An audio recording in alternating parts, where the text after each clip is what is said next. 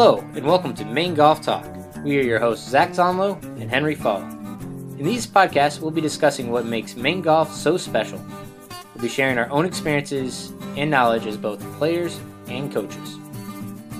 We'll also branch out to discuss hot topics in the game and chat with special guests to hear their stories, all to keep you in the know and help you improve your game. Let's get into today's podcast.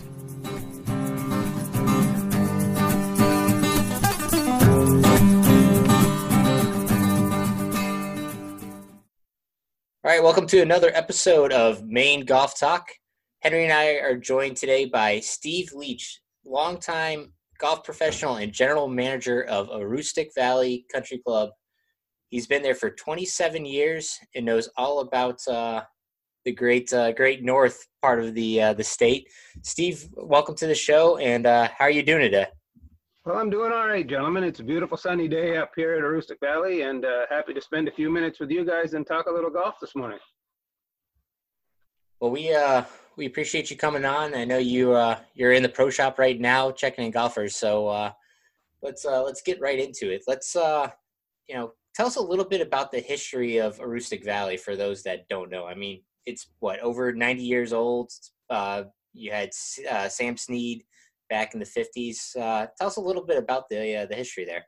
Yeah, actually, the golf course was first built. The original 9 holes was built in 1929, and it isn't any secret that at that time, with all of our history, that was the time of Prohibition, and the golf course was actually built directly across the border by American business people and Canadian business people from the town of Perth Andover on the New Brunswick side. To a place that I guess where people could enjoy some of the finer things in life back in 1929. So there was a reason where it was built, and it certainly is unique in the fact that it is immediately across the international border. It went to 18 holes in 1961 and was actually opened up by an exhibition match, with one of the participants being none other than Sam Snead, as you mentioned. Plans and the construction began in 1957, and it actually opened in 61, and must have been quite a thrill back in the day to see Sam Snead banging it around this golf course and some of the members, and to get out to see that, and in fact the people that got to play with him.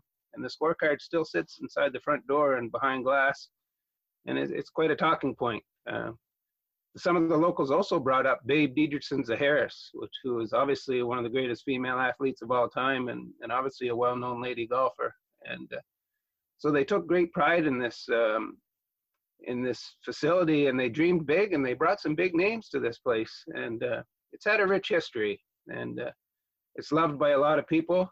I think for the warmth of the membership and the way they receive people, for the uniqueness of the golf course, and certainly, it's a good golf course, which is even an added bonus. It's a very good golf course, and it stands up to anybody's game. And when time you leave here, every golf club in your bag is dirty.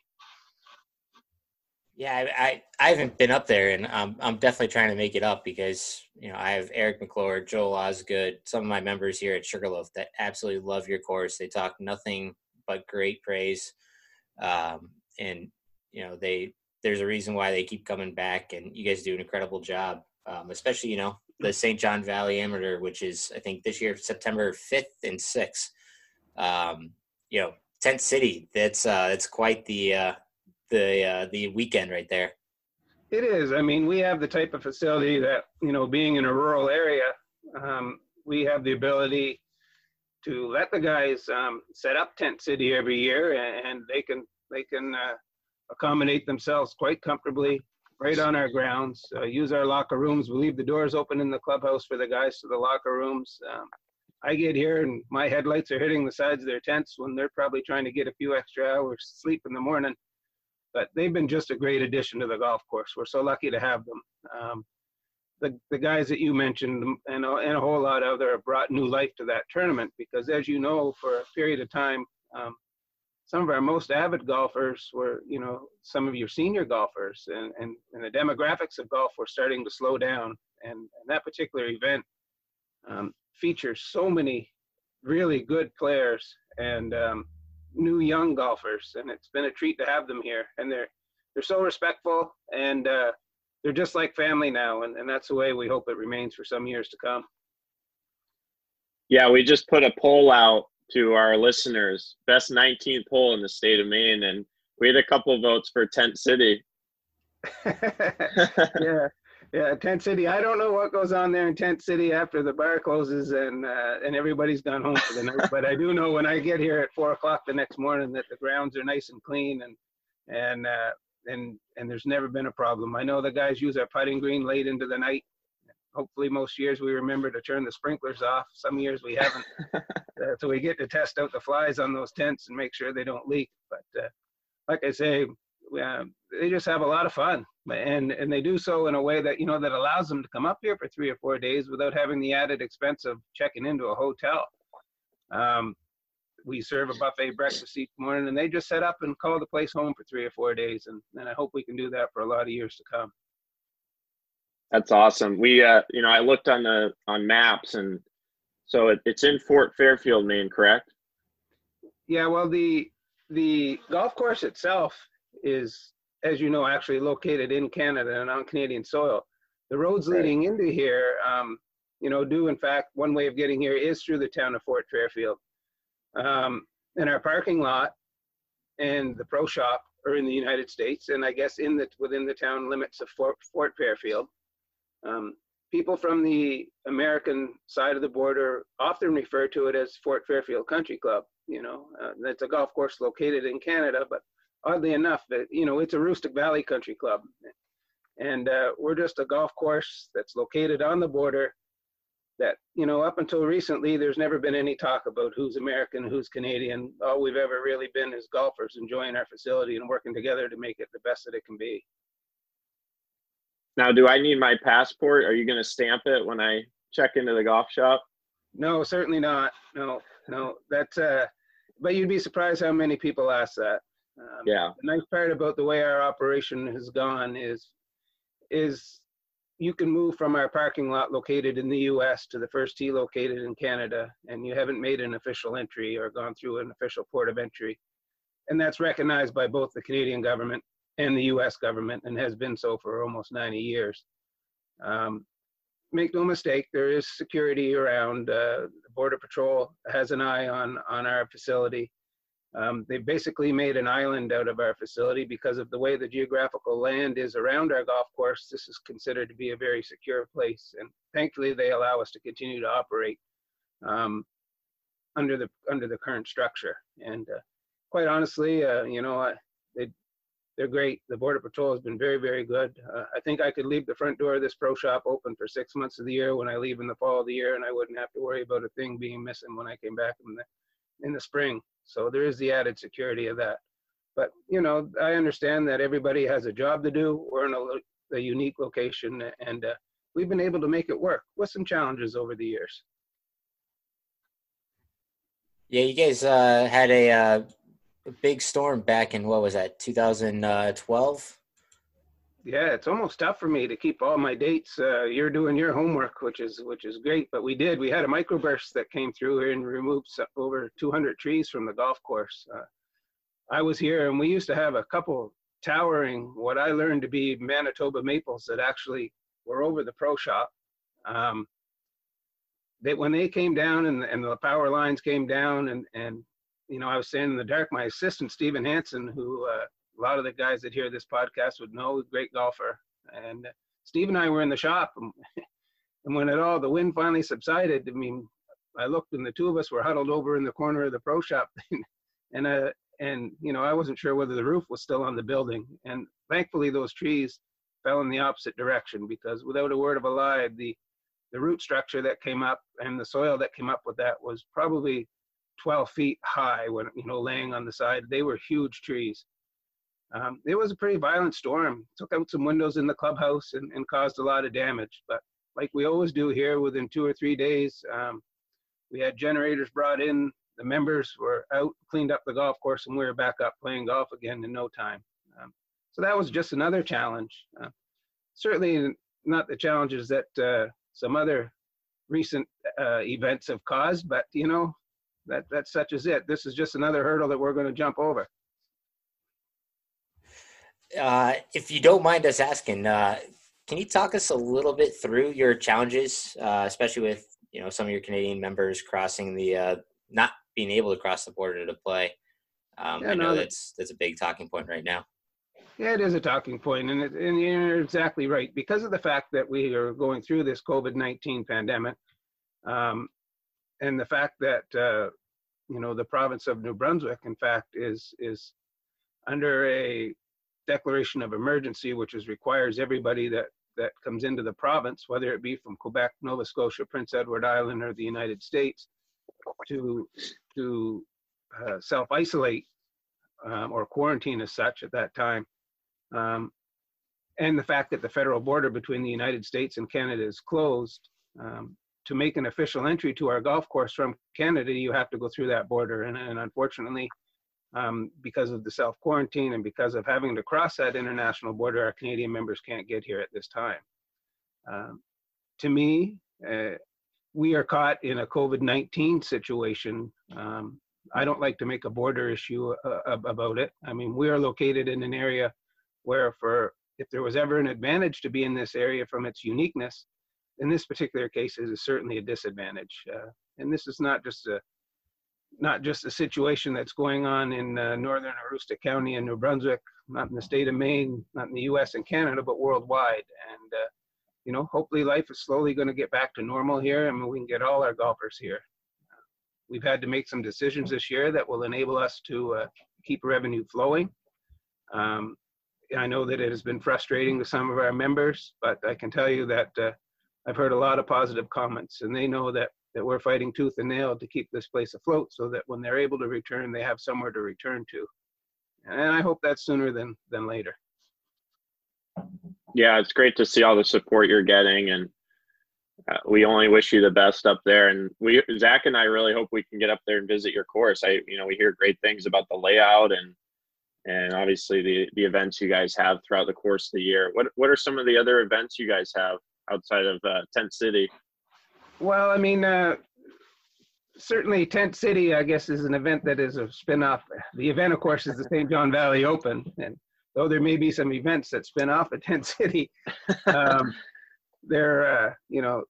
that's our big stroke play or medal play event of the year if we're not hosting a provincial championship, which we've been lucky enough to do many times. In fact, our provincial champion, which would be the equivalent of the state, was Mr. Ralph Michaud out of our own club last year. It was held here.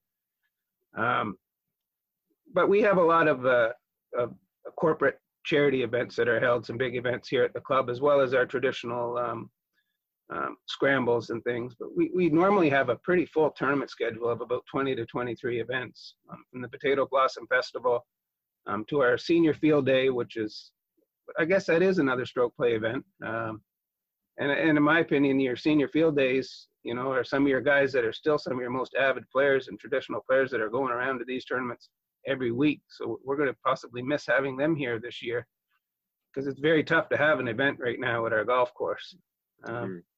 We would host the Maine United Way in September. We would have the Maine Basketball Hall of Fame, the Fort Fairfield Athletic Boosters Tournament. So there's a lot of events that the community will miss revenue getting for the charitable contributions that come from those events. And we will also miss revenue from simply having those bodies at our golf course and using our facility. So I knew right from the word go this year that this was going to be a real challenge. And we've had to adjust. And, we hope that life returns back to normal. But like I said, this is a year that may be just trying to hold on so that we're around in 2021. So let's go back to better days. What about your upbringing? How did you get into the game, and how did you end up in Aroostook Valley at Aroostook Valley Country Club? It's great that you asked that. I mean, I grew up in a military family, both parents golfers. Once I was finally allowed to go out on a golf course, I was shown that I had to caddy. I wasn't allowed anywhere near a golf cart, and I had to walk the golf course. I was at every day. My home was very close to the golf course. When I wasn't at school or doing any summer job, I was on the golf course, and I could walk to the course. Like I said, eventually the pro at the club said, Steve, if you're going to be under my feet all day and be hanging out here all day asking me questions, you might as well come to work for me. So in fact, that's what I did. And over a period of time, I guess the pro at that time, his name was John Gadet.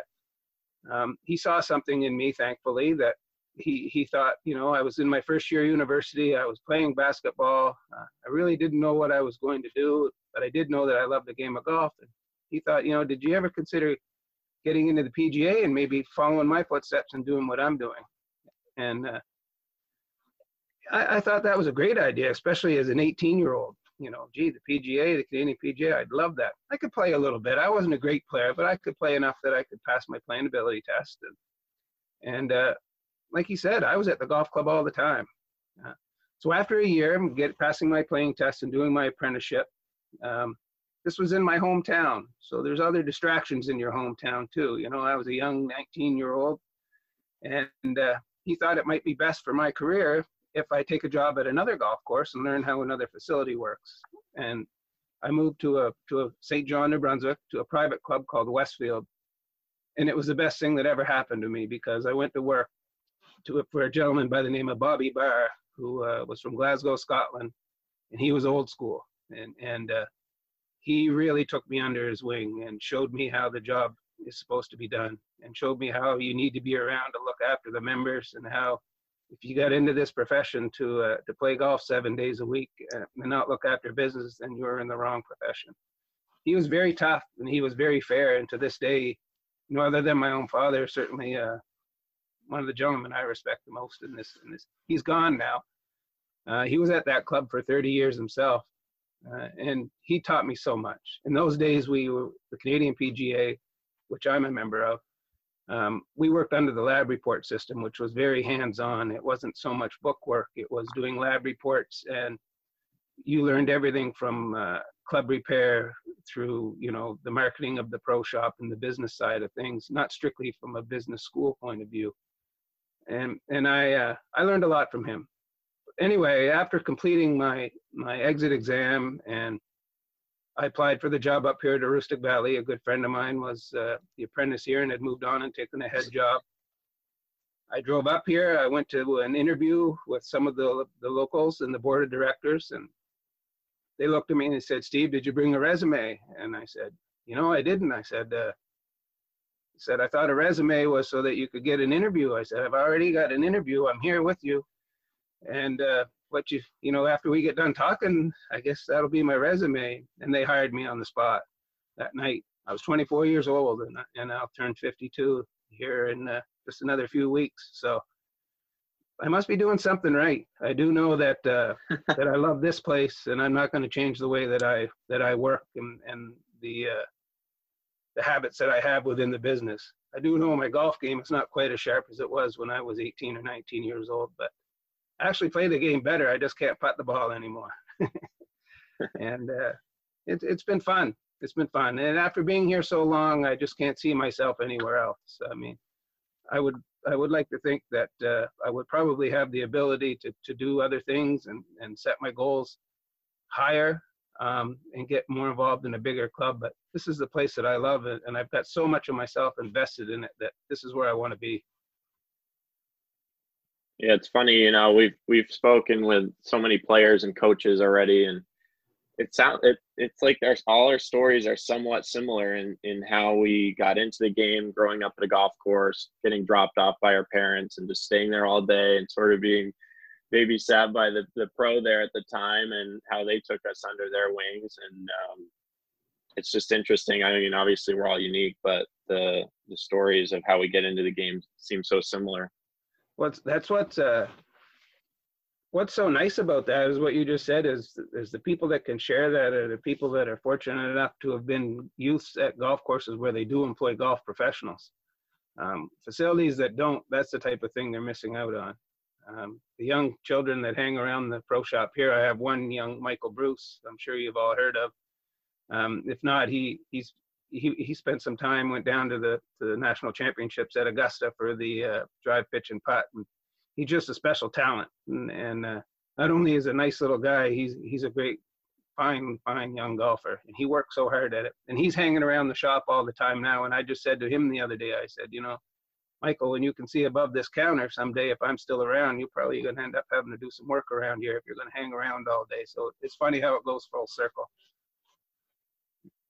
Yeah. So, and you're probably the first Canadian we've had on our show, and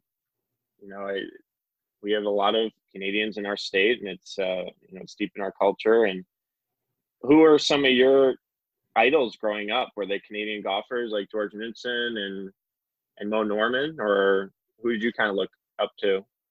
There wasn't the George Knudson from a teaching point of view. Back in the Canadian PGA, adopted an awful lot of his methods of teaching, George Knudson, and then they kind of moved theirs towards a gentleman by the name of Ben Kern. I was also fortunate enough to play some golf with Mo Norman in Titusville in Florida at Royal Oak, and spend a week with him, in fact, at not just myself, with other assistants from across the country of Canada there. So it was unique to see him. My idol growing up was obviously, he's not Canadian, was Jack Nicklaus. And my favorite of all time was Payne Stewart. I just loved Payne Stewart, and I can still remember where I was the day I heard that unfortunate news. I had just kicked open the door at a hotel in Rum Point, Ocean City, Maryland, driving south and I stopped there to play golf for a few days when I heard the news. But to me, I could certainly relate to him. He was class act, and so he was really my idol, I guess, Payne Stewart, and still is to this day in the game of golf. It's okay. Aroostook Valley Pro Shop, this is Stephen. Hi, Dave. 9:30. How about 9:21, my friend? We'll see you then. You and Blair?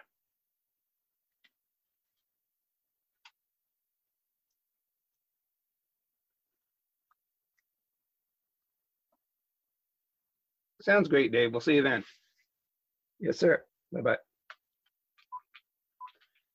There, I'll take that off the hook for the remaining time that we have. We might have to keep that on the podcast. That's beautiful. I mean, that's multitasking right there. That's fine. I got to. They'll tell you I'll be out washing carts in a few minutes. I'm used to multitask. I'm the only one here, other than the grounds crew. Yeah, I mean that's the PGA Pro lifestyle right there. We love it. Yeah, I do it hard for 6 months of the year, and luckily I'm able to enjoy the other 6 months. So that may be different too. Do you travel south, Stephen? I travel south just for vacation. Yeah, I do. My mom and dad have a home in St. Pete's, and whether they're able to return to their this fall remains to be seen. I sure hope they are, because they love that, and they're still very avid golfers and playing a lot of golf. So I get down to see them, and I take trips with my members. We go down there, a group of 16 of us go down there every year for 10 days and play golf from sun up till sundown. And so I do get down to Florida quite a bit. Yeah. So I sure hope that we're able to do that again this fall. I got to ask you a little bit more about Mo Norman. I mean, you playing with him, that, for those that don't know, Mo Norman was possibly one of the top 5 ball strikers of all time. And I just want to know a little bit more about you playing with him and what that was like. Oh, Mo, I mean, and I don't want to sound like we were best friends or he would even know who I am if he walked through the door, or is able to walk through the door today, of course. But he was obviously, not only was he a great ball striker, but he was very, very unique. He was certainly a unique individual. His whole life revolved around hitting golf balls and doing nothing but thinking, living, eating, and breathing golf. So his social skills, left a little bit to be desired. He didn't feel comfortable around people, and apparently didn't ever since he was a young boy. But where he did feel comfortable was hitting golf balls and on the driving range, and he loved to put on a show. And he had a setup and a delivery of the golf club to the golf ball that was unique. It was basically square to square and keeping the club on plane for such a long period of time that I think it would be pretty fair to say there was I remember about 15 years ago, a concept out there called natural golf, where a lot of that was built around, I think, Mo Norman's swing and the way he delivered the club to the ball. But he did hit the ball squarely every single time, and very, very accurately. He didn't so much, when we played, he didn't care about putting the ball or chipping the ball, but he wanted to show you that he could hit it anywhere he wanted. On a rope, he could hit it high. He didn't really even try to work the ball left to right or hit the ball right to left. He hit it straight all the time. And he'd take his club out and, you know, gouge out a big divot and drop the ball down there. And he used to carry this little wooden 4-wood, and he'd go down and get that ball out, you know, dig that out of there, and it would just like a rocket straight. And no, he was something else. And that's basically why he was there with the assistants, to show us how the time that he put in practicing, and he just wanted to be around us as fellow Canadian PGA members. And you know, the Canadian PGA kind of took him under his wing during later in his career, and tried to help him out between keeping him around that course at Royal Oak and getting him set up with the Titleist. And he was a special talent. I mean, the stories are endless. I mean, some of them I probably can't repeat on this podcast, but there's some very unique ones. Not bad things, but I mean, there was many stories of him leading tournaments, you know, and having a hole that would be a driver wedge hole where he'd hit the wedge off the tee and the driver to the green, and you know, and he just got bored with the game. He could do anything with a golf ball. He was tough on caddies. I remember him playing in the Peter Jackson Tour event in St. John, where I used to work. He went through 3 caddies in 3 days. You know, he'd get rid of them. Go away, you know, you can't play, you can't be with me. And he was very, very unique, but he could sure hit a golf ball. And you're right. I mean, there's stories of him being in the Masters and having to withdraw because after one of the rounds, he'd hit so many golf balls, he's actually worn the skin off his hands. The stories are endless, and there's people around that can tell far more of them than me, and I may have repeated some of the ones you've already heard. He was certainly special and unique. Yeah, those are some incredible stories, and we love hearing all about those. And just a unique gentleman right there. But Stephen, we're gonna let you get to washing those carts here in a second, but we're gonna finish it out with a wicked fire round. So we're gonna ask you 3 questions. We're gonna ask you to answer them as quickly as possible, and they're not very difficult, so you should be able to do it pretty easily. I don't know. We'll see. So we'll start off with what's your favorite hole at AVCC? Number 14. And why? Well, it's a risk-reward, par 5, downhill. For me, you know, I don't hit it quite as long as I once could, so it's certainly a risk to go for that green in 2 because you have to carry it over water, 100% fly it to get it to the green. And it's just so picturesque looking down across the valley there, especially in the fall of the year when the leaves are changing. It's breathtaking. It's a beautiful hole. I think you'll find that if you ask a lot of golfers that same question, you'd probably hear number 14 answered the most times. All right, we're gonna have to ask Eric and Ozzy and Reggie about that one. So number 2, what's your favorite golf course outside of Aroostook Valley? The golf course that I enjoyed the most outside of Aroostook Valley, I would have to say the Mid-Ocean Club in Bermuda. I've had the opportunity to play that different times. It's a special place. It's a beautiful, beautiful golf course. I think if you've never been to Bermuda, and as a golfer, if you ever get a chance to go there, there's all kinds of unbelievably good golf courses there with the scenery like you'd see at Pebble Beach just about at every course. It's incredible. That's a good one. And our final question, if Henry and I come visit you, where should we stop and eat afterwards? Oh, you should stop right across the parking lot here and at the clubhouse. You'll get good Canadian beer. You'll get a home-cooked meal. You know, you won't get served with linen and silverware, but I guarantee you won't leave hungry. And you'd enjoy it. You'd be comfortable there, I can tell, just from the short time I talked with you guys. Well, Stephen, we certainly appreciate you taking some time out of your hectic schedule up there and being in the golf shop and answering calls while you're talking with us. So we thank you for coming on. I tell you guys, with all the talk that I've had, which this spring with media and what have you, as you probably know when you first contacted me, most of them I didn't enjoy. And I can tell you that you guys handled this professionally. It was casual, and we talked about what I wanted to talk about. That was golf in Aroostook Valley, and I thank you for that. It was awesome. Appreciate it. Yeah, we hope we can get up there and play your course and maybe do a little drone footage and all that good stuff. We love to, promote Maine golf and all the golf courses and characters that make this place so special. So thanks again for coming on. All you got to do is get in the car. You're welcome anytime. Idaho potatoes or Maine potatoes? Oh, gosh, Maine potatoes and lots of them. Let's go. Okay.